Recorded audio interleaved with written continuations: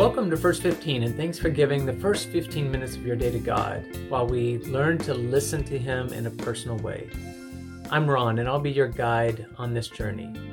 We're all followers here. We're learning to listen to God's Word, to meditate on it, and then pray it back to Him in a heartfelt response.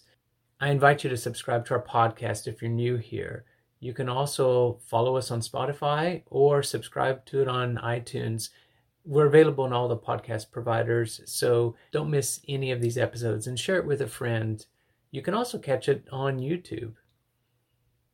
What could possibly be more important than listening to God's Word? There is something, and Jesus tells us what it is in Matthew 23. The intent of our podcast is to help us take the truth of God's Word and apply it into all of our life, the rest of our minutes beyond these first 15 minutes of the day. And we have a 4-step process that we follow. You can get details at podcast.wordofprayer.com. There's also a demonstration of it in episode 1 of this season, back in Matthew 1. So go catch that if you haven't seen it before. Jesus has answered all questions that have been brought to him by the end of Matthew 22. Either that, or he's shown how shallow the question or the questioners are in terms of their thinking or their theology. He doesn't delight in putting down his opponents, though. He really wants to win their hearts.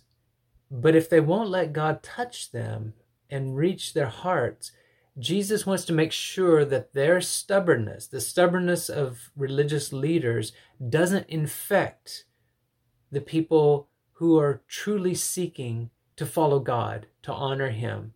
So today we're going to listen to Matthew 23, verses 1 through 3. Listen to me read this. Then Jesus said to the crowds and to his followers, "The teachers of the law and the Pharisees have the authority to tell you what the law of Moses says. So you should obey and follow whatever they tell you. But their lives are not good examples for you to follow. They tell you to do things, but they themselves don't do them. They make strict rules and try to force people to obey them, but they are unwilling to help those who struggle under the weight of their rules." It's amazing to me that Jesus tells the crowds and his disciples that they must obey the Pharisees and the teachers of the law after he has just beat them in public debate. But because they are teaching God's law, Jesus tells the people, obey the law. It is God's word, after all. Jesus is not setting aside the law, but he is clear that his followers are not to do as the Pharisees and the teachers of the law do. Don't follow their example, especially if they aren't actually obeying the law. Do as they say, not as they do, because they don't practice and uphold the law themselves. What an indictment of these teachers. Just think about it. As a parent and as a teacher, I wonder sometimes if Jesus would say the same about me. It gives me a reason to really pause.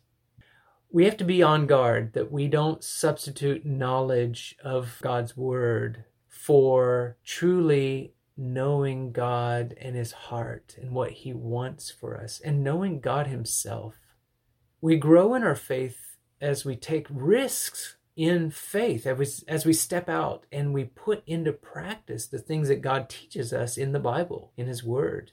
So it's not enough just to know what the teaching is. We have to put it into practice and do it.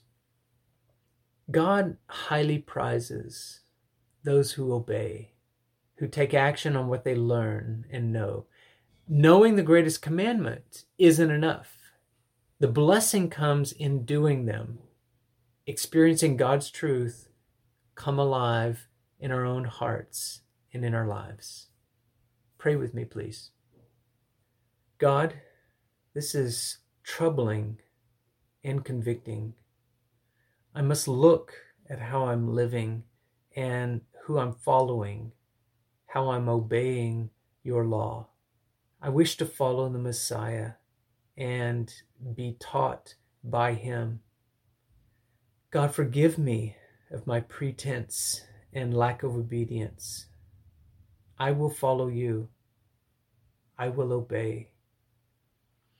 Please bring me into the kingdom and keep me out of halfway mediocrity or full-out blindness and delusion. Heal my blindness, Lord. Amen. God doesn't want us to be upset in our faith by bad teachers. If they teach the truth, it doesn't stop being God's truth just because of their bad example. You still have the responsibility to practice the truth yourself. Today, put your focus on God, not on other people and their hypocrisy or their lack of good obedience or their good example. Keep the focus on God and the main truth that he's been trying to impress on your heart in the past week or so. Think about that. How has God been speaking to you? What truth is he really wanting you to embrace? Where has he been speaking to you? Through his word and through people around you and through what's happening in your life? Are you doing all you can to put his truth into practice? Are you setting an example that others can follow? Let God use you to encourage others today. Today's episode is brought to you by Book 4 of Journey with Jesus, Praying Your Way Through Matthew's Gospel. You can get it on Amazon, or there's a link to it in our show notes below. Throughout the day, I want to encourage you, keep listening and obeying God's word.